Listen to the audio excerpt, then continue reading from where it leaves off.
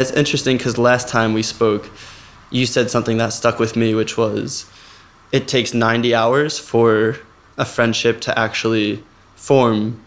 And for me, I'm just putting in the first hour with 10,000 different people and opening the door to have the other 89 hours come to life.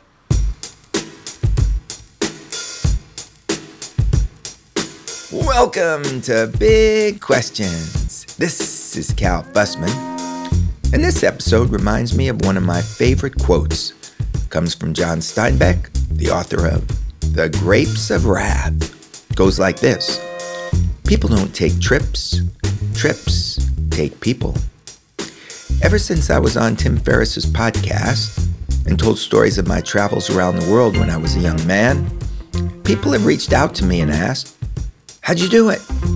You didn't have much money, and you traveled around the world by meeting strangers on trains and buses and get invited to stay in their homes and having them pass you from dinner table to dinner table for years? How'd you do it?" I'm coming to see why it's so hard for young people to fathom.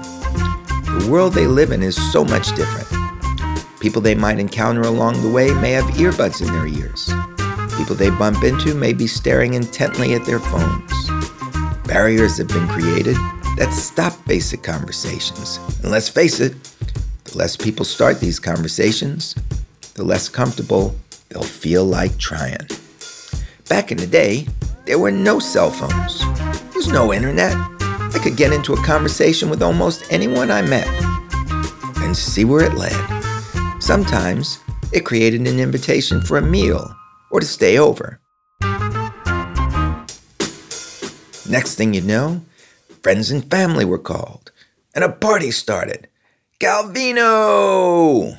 And I had a lot of new friends. The more curious I became about the differences in these two very different time periods, the more fascinated I've become. I've come to see that young people are now inventing new ways to do what I did back in the 80s, and I was introduced to one of them. A guy named Rob Lawless. You'll be hearing my conversation with Rob in a moment. Now, on the surface, Rob and I may seem very different, but the more we get to know each other, the more I see how the same patterns that set my trip in motion, the very same patterns that helped guide it forward, are the wind behind Rob's journey. Quick background on Rob. Maybe you don't need it because you've already heard of him. On Instagram, he's known as @Rob's 10K Friends.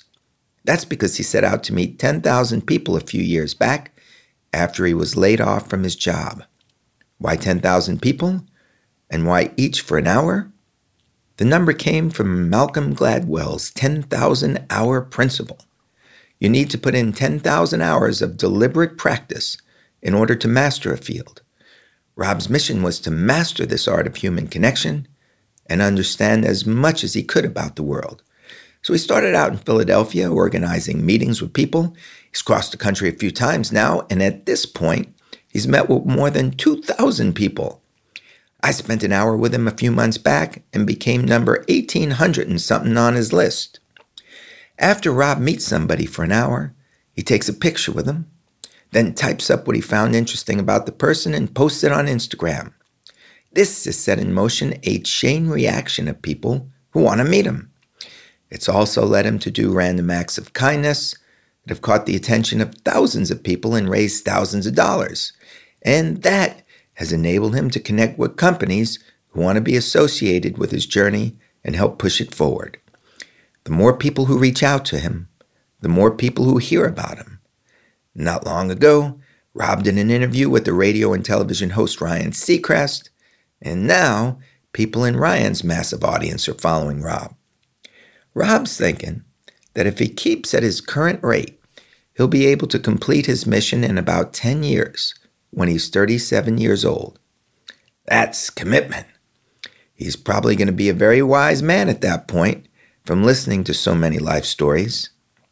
Rob's thinking about taking his journey to Europe, and I look forward to seeing where it's going to take him. By the end of this episode, I find myself asking Rob for advice on how I might go on a new kind of journey around the world through the internet. We're going to see where this all leads. because there's a lot of glasses I need to click, especially if it's the one holding in your hand. Right now, let's get to Rob Lawless.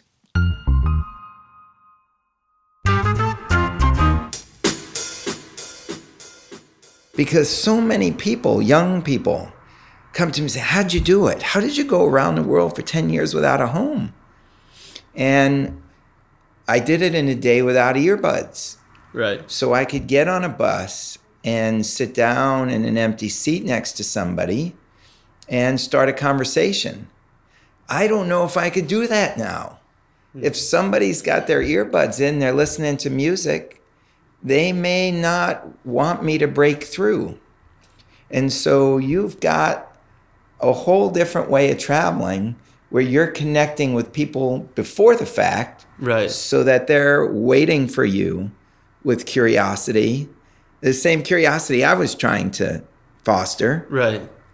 And I feel like we're doing the same thing, but in very different ways. Yeah. You know what's crazy is, as you say it, what made it harder for the way that you did it made it easier for the way that I'm doing it. So that technology that is now distracting people from the way that you connected with them is the reason that I'm able to connect with them. All right, let's take this back to the start. Okay. And then you're going to say where you're from. Sure. And then I'm going to talk about where I'm from. All because right. There's some similarities here. So go ahead. Sure. So I'm from Norristown, Pennsylvania, which is 40 minutes outside Philadelphia. So it's a nice suburban town. Yep. Grew up on a half-acre front yard that was good for sledding, a backyard that had an in-ground pool, and a driveway with a basketball net. So what I would consider the stereotypical suburban American experience. Dad went to work every day, same company? Yep. Dad worked for Verizon. My mom was a stay-at-home mom. I'm the youngest of 3 siblings. So after I was in grade school, she went back and started working in the cafeteria of a local elementary school. She just retired this year. So yeah, very much traditional life path. Okay, so now let's look at mine. Okay. Grew up, suburban neighborhood. Mm-hmm. Dad worked for IBM for, I think, 29 years. Got on the same train, same time, every day. Came home, same train, same time, every day. Mom was a stay-at-home mom, just like yours, until my brother and I reached like a junior high school age, and then she went off and started working. Sounds like your mom. Yeah. And then you go to college. Right. Where do you go to college? I went to Penn State and graduated in 2013 with a degree in finance. And I minored in accounting and entrepreneurship. And while I was a student there, I was involved in a lot of different clubs and activities. So even though it was a campus of 40,000 students, it became very small to me. And I was running into these people that I knew from class or a club all the time. I was one of those people that my friends hated walking around campus with because they had to stop too much for me to say hi to people. You were the mayor. Right. You were the mayor of Penn State. Essentially, yes. And you were in fraternity, so you had a lot of brothers. Mm-hmm. It sounds like a great time. Yeah, it was awesome. All right. Same for me, college, University of Missouri, right in the heartland, I-70. And I went to journalism school. Here's a similarity I noticed. You're the mayor of Penn State.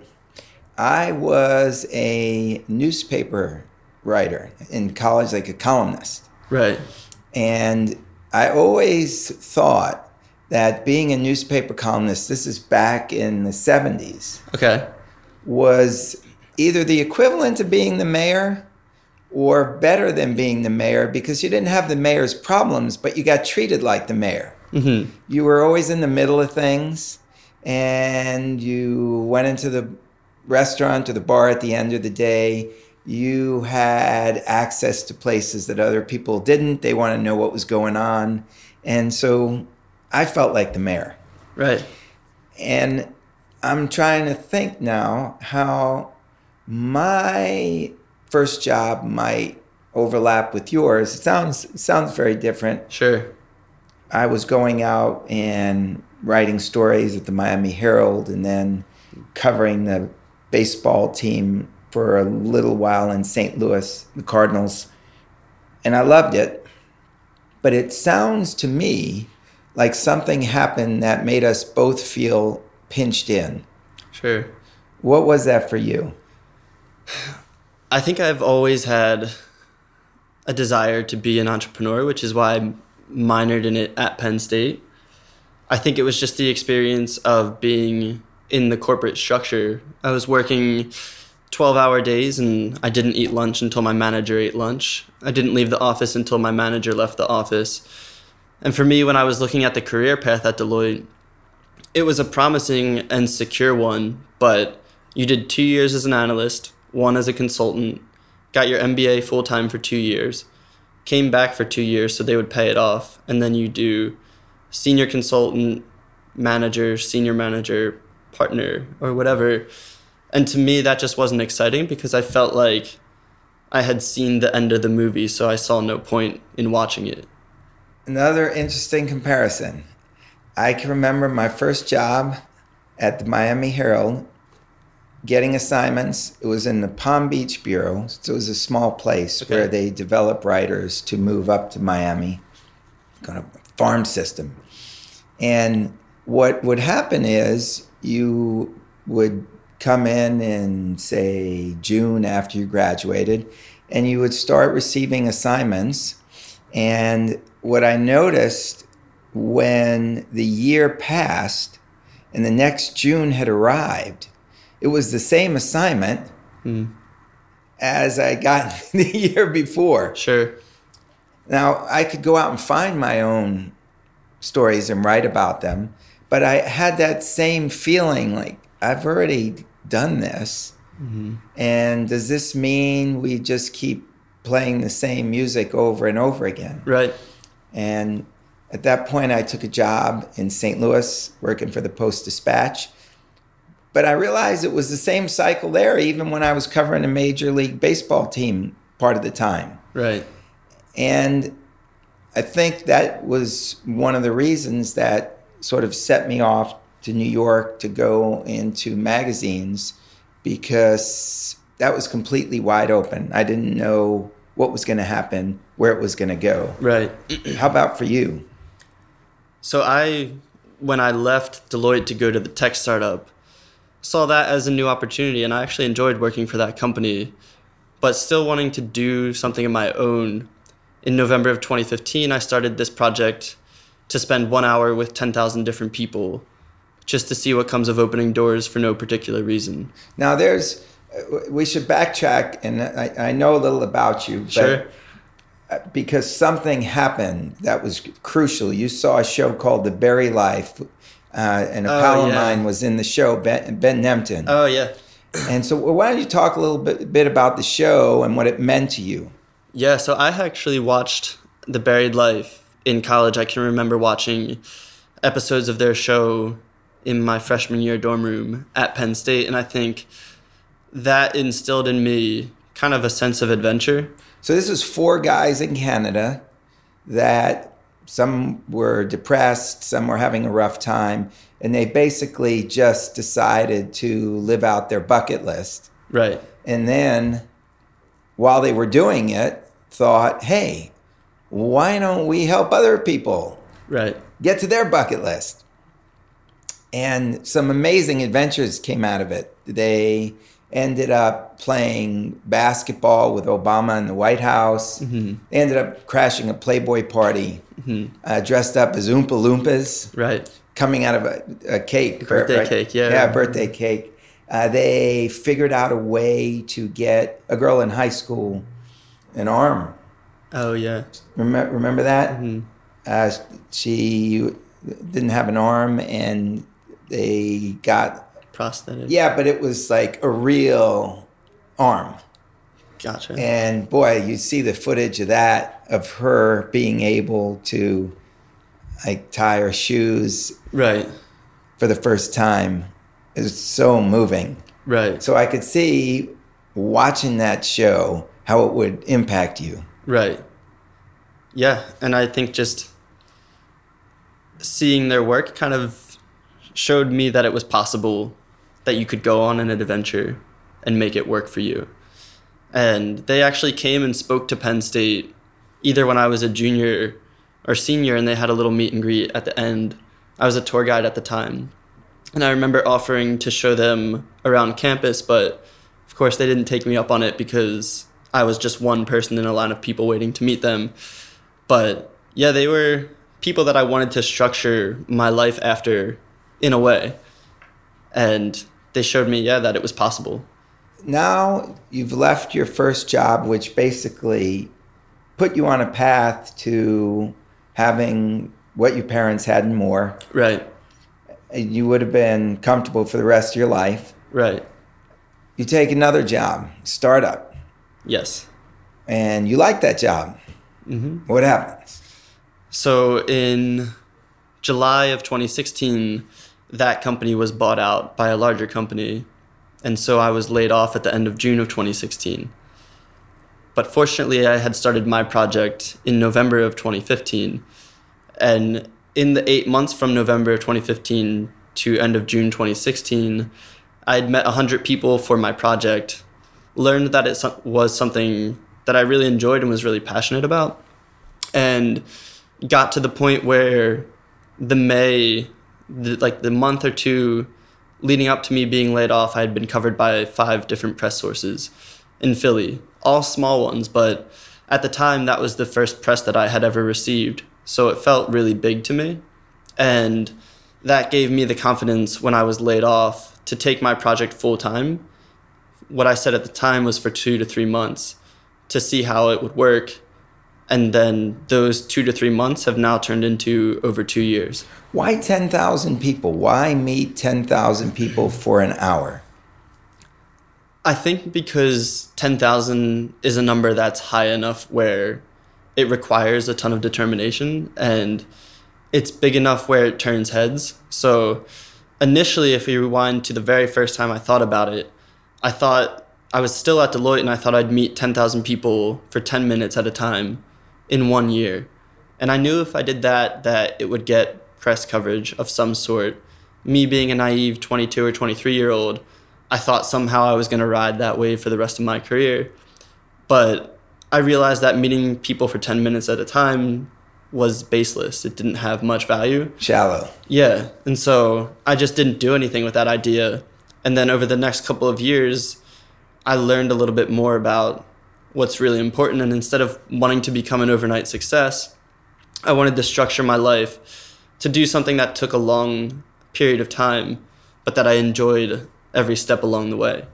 And having done 30-minute sales calls with people in my sales job at the tech company, I knew that in 30 minutes, you could discuss the weather, you could discuss the roles at the company, and a little bit of business, and hang up the phone, and that was it. So I wanted to give me and the person I was meeting with time to get to know each other, to dive beneath the surface. And I always thought an hour is enough time where you can run out of topics to talk about. And in that awkwardness, you're forced to find a new topic that's likely below the surface.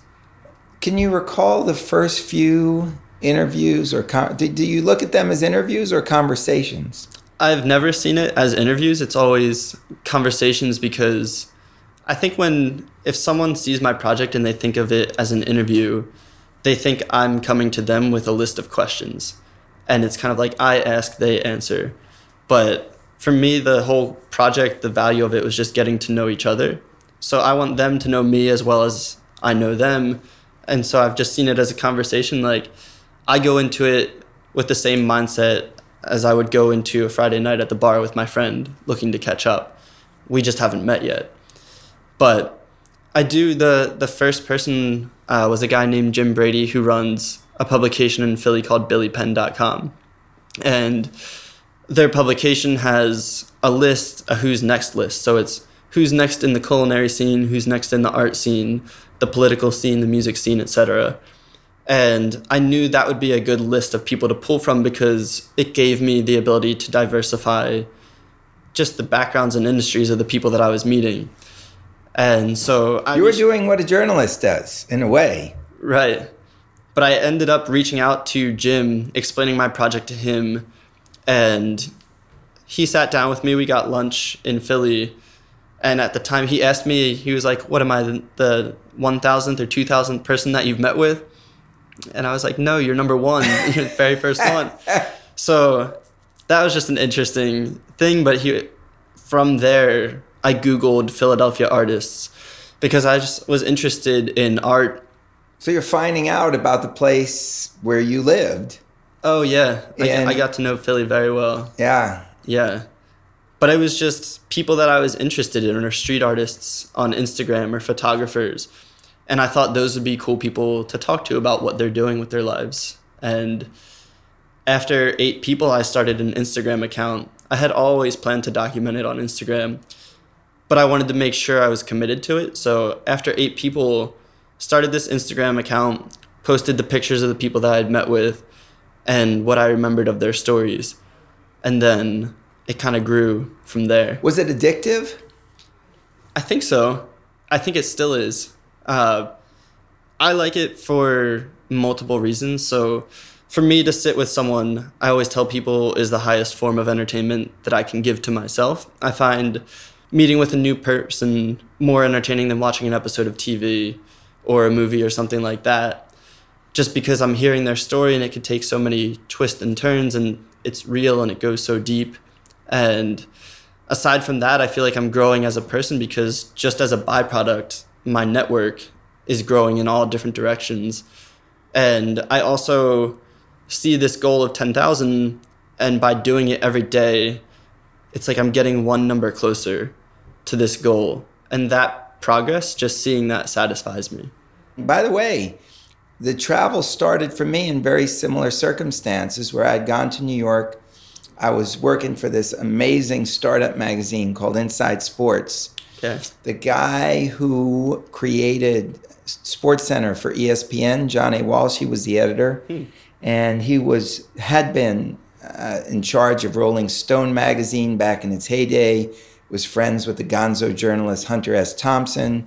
So I'd go to the bar after work and there'd be Hunter S. Thompson. Wow. He'd sit down next to me, throwing back shots. And you got Pulitzer Prize winners coming in the door. I was 22 years old. That's wild. 23. Yeah.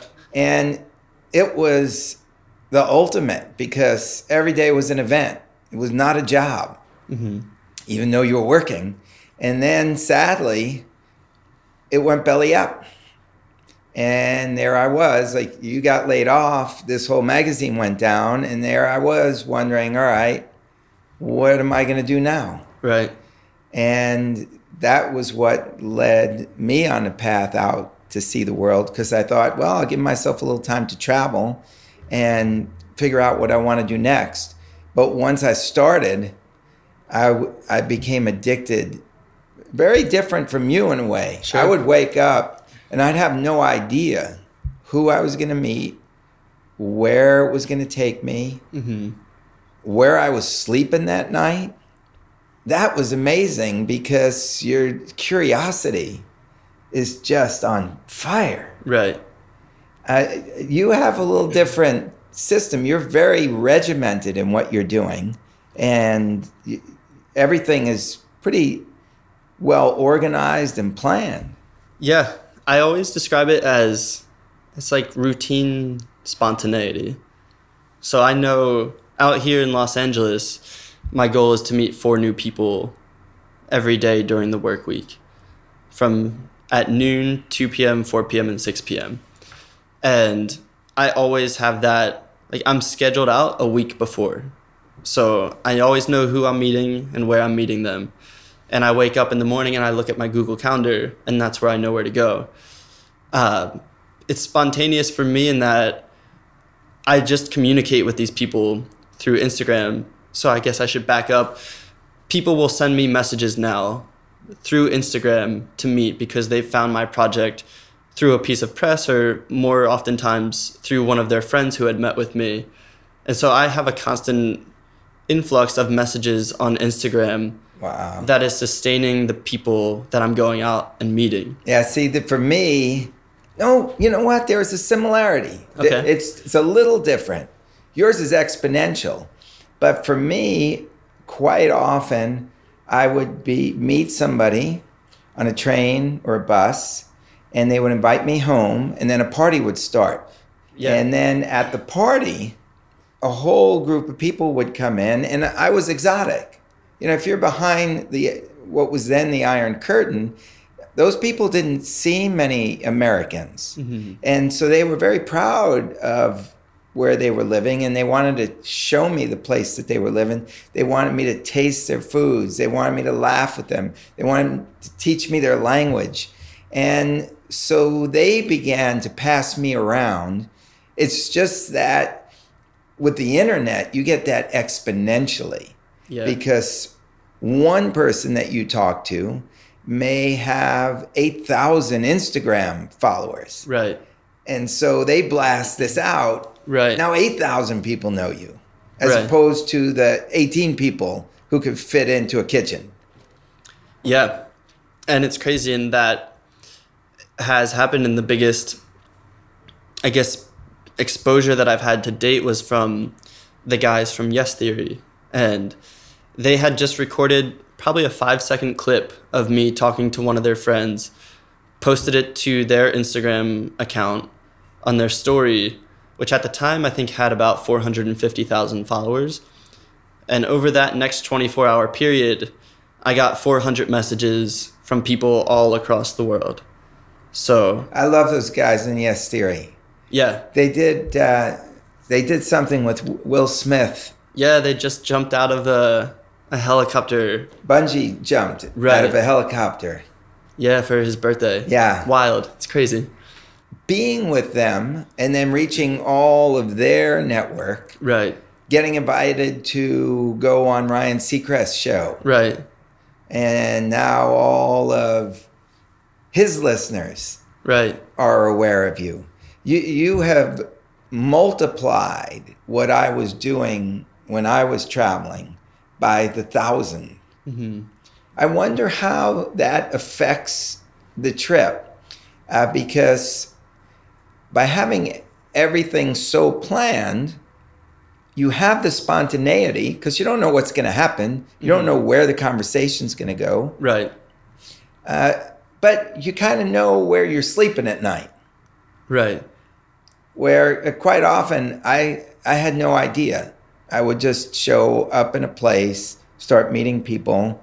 And it's funny, I saw a Yes Theory video where one of the guys was like dropped in a city. Right. And he had to find a place to sleep that night. And like he was like in a panic. And he was going up to like all the wrong people at first. Like he's going up to tourists. Right. And I'm watching this saying, you don't do it like that. What are you, nuts? Uh-huh. But eventually he found some girls that took him in. I think he ended up like sleeping out on their porch. Yeah.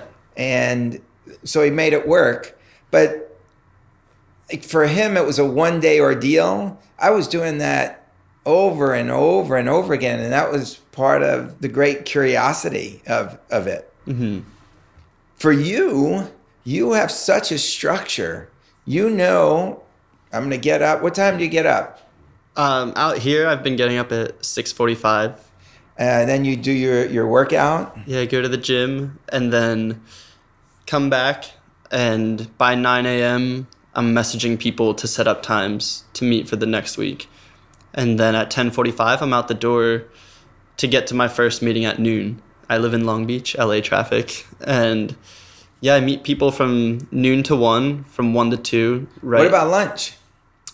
I eat lunch in my car. I pack my lunch from 9 a.m. to 10:45 a.m. I make breakfast. I make my lunch. It's peanut butter and jelly. Every day. Every day. It's trustworthy. And I don't know, I see food as fuel. And so I just pack my lunch. I bring it in a little cooler. I put it in my car. And now I've gotten my system down to where I meet the first person from noon to 1. From 1 to 2, I post their story, drive to the next spot, eat my peanut butter and jelly sandwich, meet someone at 2. You eat alone. Yeah, in my car. See, that's crazy to me because so many of my adventures revolved around food and meeting people over food. Mm-hmm. But that's something you've pushed aside because of your orderliness. I mean, you couldn't do that the same way because, once the wine bottles come out, Mm-hmm. you're not going to be able to cut off the meal. Right. And say, no more wine. This is work for you. Yeah, it's work and play at the same time. Because the way I see it is, I do have to leave after that hour, but like I said, it's just the foundation, and that opens the door to have meals with people after the fact, or to be at parties with people after the fact. And so my work schedule, if you will, is the same as anyone else's work schedule. And my nights and weekends are still open to do whatever as anyone else would. How do you support yourself while you're doing this? For a long time, it was my savings from my first 3 years of working. So I just was fortunate. I lived with my parents for the first 2 years out of school. I had a well-paying job. I had student loans, but I was able to pay them off. And I worked at a financial firm in high school, so I just had saving built into me. And I was saving probably $2,000 a month for the first 3 years out of school. And when I took this full-time, the whole goal was make this work before I run out of my life savings entirely. And what did your parents say about this? I think they thought I was crazy, and they may still, but things are starting to click, and I think we live in an age where if you're doing something that's interesting enough to an audience and they want to follow along with it, then you can start to partner with brands that have the same values as you. For example, I partnered last month with a networking app called Shaper, and their whole goal is to have people meet each other. And you swipe on people based on their interests and based on their jobs and what they're looking for. This is called Shaper? Yeah. SHAPER? SHAPR. Okay. It Yeah. has to be cool. Yeah, exactly. Old school, it ain't cool. Right. So I came across an Instagram ad that they had put out, and I messaged their head of partnerships and explained to him what I was doing. And I was like, you have the technology to connect people with each other, but the culture just doesn't exist yet of people wanting to randomly go out and meet with someone. And through my project, in a very small way, I feel like I'm helping create that. And so the people who follow my project are interested in other people's stories, and I just wanted to use their app to meet people and then encourage other people to hop on it. So last month I met 19 people using their app. And that for me is just a way of continuing to do my project with something that fits really well into what I want to do. Do you find that people your age have a tough time meeting new people? I think everyone has a tough time meeting new people. Everyone post-high school or post-college, after you're done your education, that community that is presented to you just falls out from under you. And so a lot of people go into their jobs, and those are the people that they know. Or they may join a recreational sports league. But what I've learned is that a lot of people operate with the mindset that, well, we're out of college now, so everyone has their friend group set.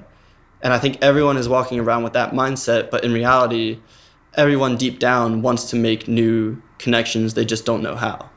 Well, if these apps like Shaper are being formed, there's obviously a reason and a need. Right. Now, is this just like Tinder? You just swipe left, swipe right, and find what you're looking for and then message somebody? Kind of, yeah. You put down your interest. I think for me it was music, art, or whatever, just things that I was interested in, and then they serve you up 15 people every day and you swipe on them if you're interested in meeting or not.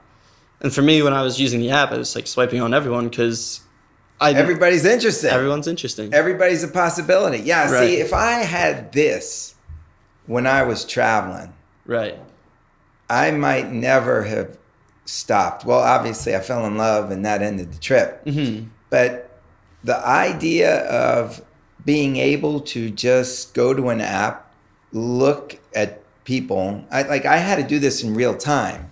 I had to do this as I was walking around the city. And sometimes people would be responsive to it. Other times people might put their head back. Who is this guy? Mm-hmm. But I guess the app gives you an opening, since you obviously volunteered for the app. You know the other person volunteered for the app. Right. So you already have an overlap. Yeah. There's a trust built into that. We both like this app. Right. Are people more hesitant to dive in if they have no previous internet exposure to you? That's a great question. I don't know. I think maybe back in the day when I first started, because at that time... Look at you. Back in the day when I first... What are you on, 2100? Yeah, I'm just about to cross 2150. Okay, so that's, 4 a day? You're not even 2 years into it. Almost 3. Almost 3. Okay, because in the beginning you weren't doing 4 a day. Right. All right. November of 2015, so this November will be 3 years. But yeah, in the beginning I had nothing to show for it and had no credibility. So, and even now I'm just kind of fielding messages and going whatever direction the project is taking me. But in the beginning I had a couple people who were like, sounds cool, but I'm not interested. And you know what? It's always been widely accepted since the beginning. I think because there's no catch to it. It's not like I want to meet you so that I can then like go around and sell you something. Yeah, you have no agenda. Right. My whole agenda is to get to know you.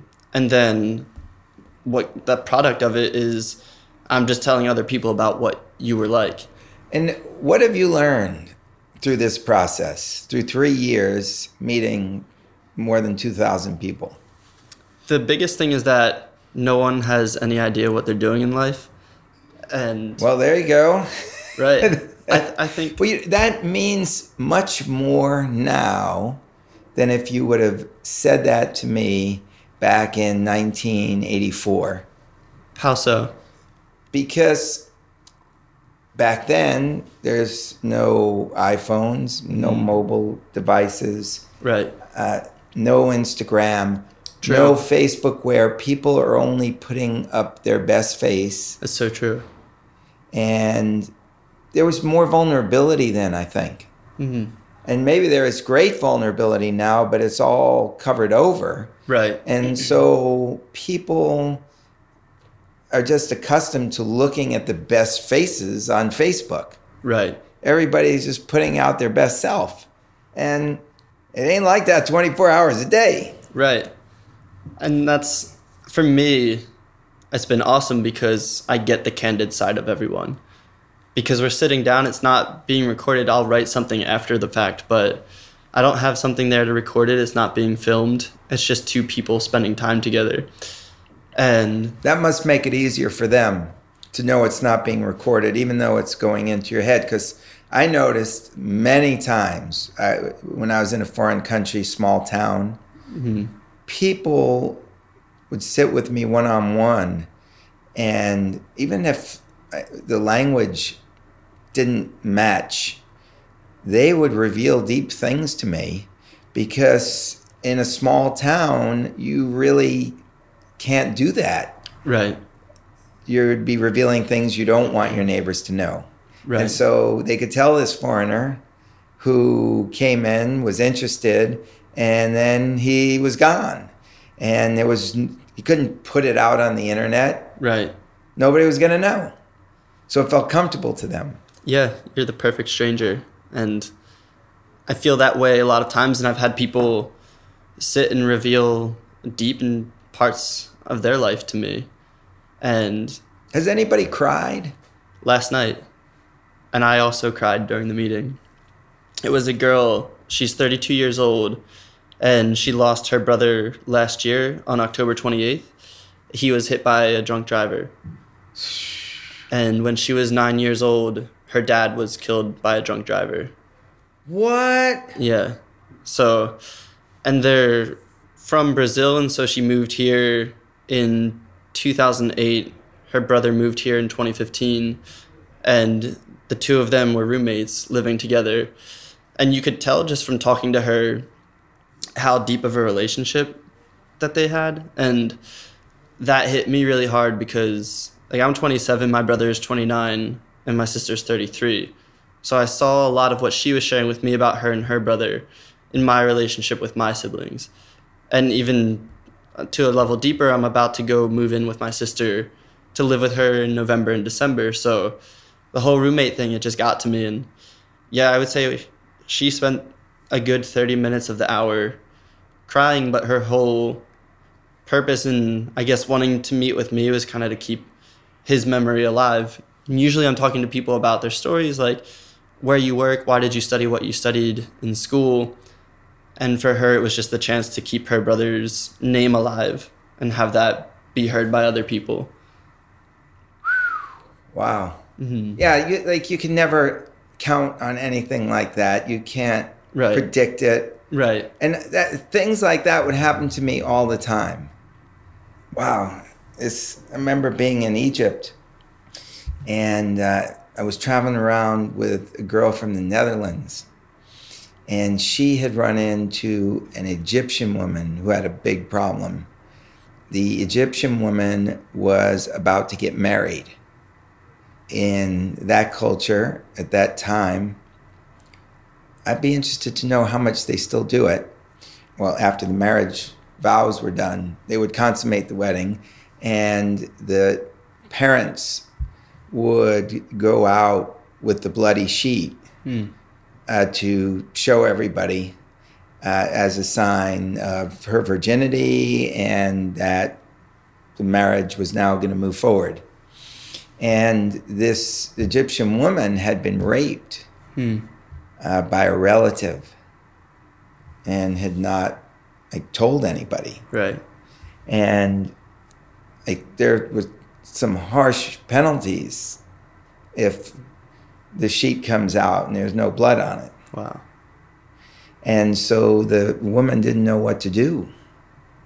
And they, over time, had dealt with this issue by taking the entrails of like a lamb or an animal and inserting them so that there would be some kind of blood on the sheet. And that would enable them to get through the situation. But I can recall the woman from the Netherlands wondering, like, how can I help this woman? And sitting there at night listening to this story, in a way, it's the same thing. You've got somebody with either a problem or a feeling, and they got to get it out. And somebody from a distance is the best person that they can tell it to. Having those moments every day was what kept my journey going. Who am I going to run into today? Am I going to fall in love today? You just didn't know who you're going to meet. Right. And I think it sounds like you have the same thing, only it's planned. Yeah. It also sounds like you can look over all your opportunities and say, oh, this sounds interesting. I'll go meet you. Because you can only meet 4 a day. Right. Yeah. For now, I really just take in like first come, first serve in a way where I have the ability to look at people's Instagrams to get a feel for who they are, but I feel like I'm moving at a fast enough pace where I don't really take the time to look at that. And just by conversing back and forth with people, I feel like I get a sense of their personality. But you're right, I do have that option, and sometimes people will sort of qualify themselves in their messages to me saying, hey, Rob, I did this, and this, would love to meet. I actually could have used a little of that. Because there were quite a few times where I met people and was invited home, and the overlap wasn't so grand. We kind of got by. Maybe Sure. the language wasn't enough, and there was kindness and sincerity and some laughs, but there were plenty of nights where there was no deep experience. Sure. And if I had that mobile phone and could like zone, wow, this person's interesting. Right. Let me go there. Mm-hmm. And also, I know you've got like Couchsurfer now. I don't know if it's still going, but people told me about it. Yeah. Where you can book a place on somebody's couch Right. in a foreign city, and they're going to show you around. If I would have had that, oh man, I would have had 5 stars, and everybody would have wanted me to come to their place. Yeah. That would have been a beautiful experience. Mm-hmm. I'm really thinking about how I would like to like do my victory lap and take it around the world. And maybe I'm taking inspiration from your trip. Sure. And I will use all of the kindness that comes through this podcast where people reach out to me. Right. And so when I'm in Barcelona or Dublin or Jakarta or Nairobi, Montevideo, I will meet people who reached out to me and we'll clink glasses through this podcast. Yeah. So thank you, because you really opened my eyes to what can be done and with all the technology. I'm such an old school person, and I'm moving in the direction of the technology. But if I really threw myself into it, man, imagine. Mm-hmm. And so you were telling me in advance that you're thinking of going international now. Right. So what's that plan? So it's funny, and this is where kind of my spontaneity comes into it as well. I know I'll be in Philly for November and December. I have no idea what my life will look like after that. But right now, the current plan is to try to get to Great Britain. And I'm going to see if I can partner with a tourism board like Visit Britain to use, as I build my project and build an audience, use it as a tool for highlighting the people and places that I'm going to. So I just think it's interesting. Like, I loved being in Philly and highlighting the people that make up that city, because you kind of get a feel for what that culture is. And I would love to go to like England and find someone that's not in a very touristy spot and capture the essence of their culture and kind of share that. So the goal is just to go abroad and meet people in different countries, different cities across the world, because eventually when I'm at 10,000 looking back on this project, I hope that I have seen it take me across the world and meet people in places that I had never expected. The interesting thing that's going to happen to you is, since you're documenting this in detail, is what happens when you go to places where you don't speak the language. Right. How would you handle that? I have no idea. I think this is going to get addictive. I'm telling you, you're going to go out and you're going to start meeting all new people, and they may start passing you around. And I guess in this day and age, English is spoken just about everywhere. You can always find somebody.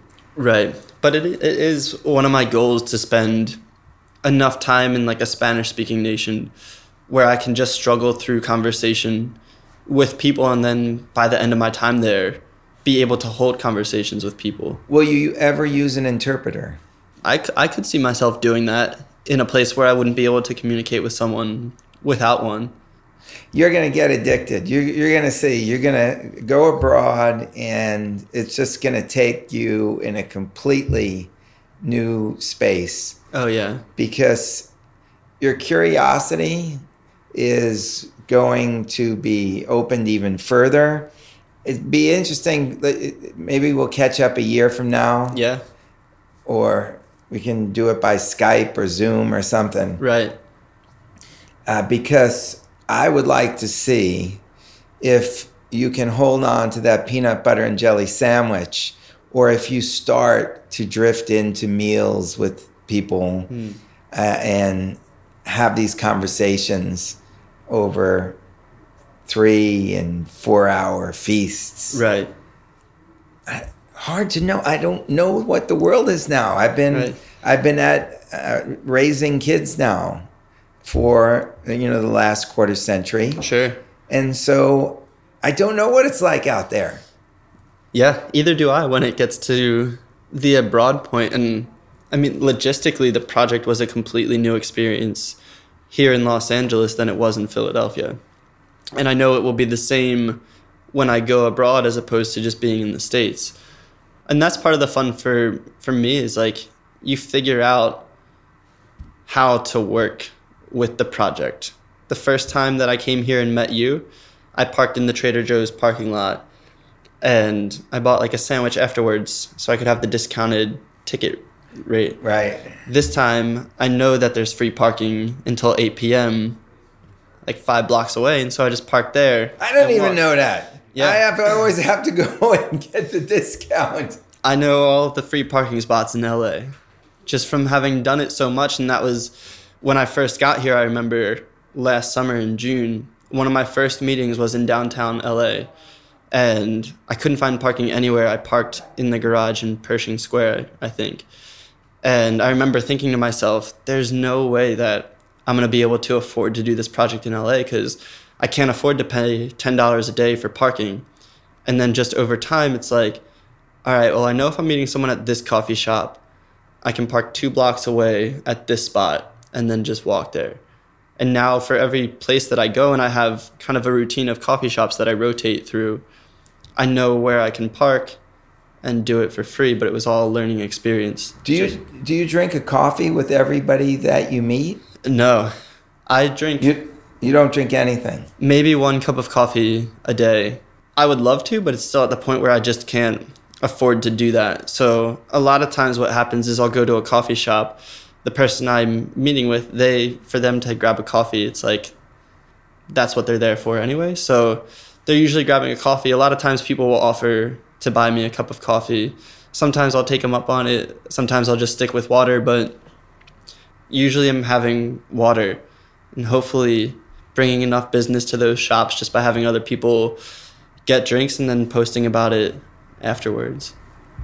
Man, I can't wait to hear what happens when you go abroad. Mm-hmm. But the great thing that you've done is you've built this up so that you have a good feeling and a confidence. Right. And the interesting thing to me is going to, if you go to London, it's so expensive there compared to like when I was traveling. I knew if I was going to Peru, right, it wasn't going to cost that. You could stay in Peru for a long time with American dollars. Mm-hmm. But you're going to places where it costs a lot to live. Potentially. Yeah. I mean, if the tourism board of Peru reached out to me tomorrow and said, come here in January, I would go there instead. You hear that, Peru? Yeah. Or any country in the world, Okay, we're going to leave that as an open invitation to any tourism bureau around the world. Rob will come to you. Yes. How do they reach you? Shoot me an email at robs10kfriends@gmail.com or shoot me a direct message on Instagram at robs10kfriends. And we can see all of the 2,000 people that you've interviewed, including me. Right. Everyone that I've met with is on there with a picture and then a story blurb about who they are, what I learned from them, and then just a little blurb about how we met. Well, we're going to leave with me saying how grateful I am to you because you've really made me think about how I'm going to go out into the world and do my victory lap. And you've given me a curiosity to look into all these technological advantages that I might have. Right. And I am going to take advantage of it. And I really look forward to seeing how much everything has really changed. Or has it? Are people just people? Yeah, and it's fun. I'm glad that you did what you did because it gives us the ability to relate to each other and kind of swap stories back and forth. And it's like, we're doing the same thing. You did it in your way, I'm doing it in my way. But at the end of the day, we can still sit here and talk about this girl that I met or that girl that you met and how that affected us. Exactly. And I think that is the essence to travel.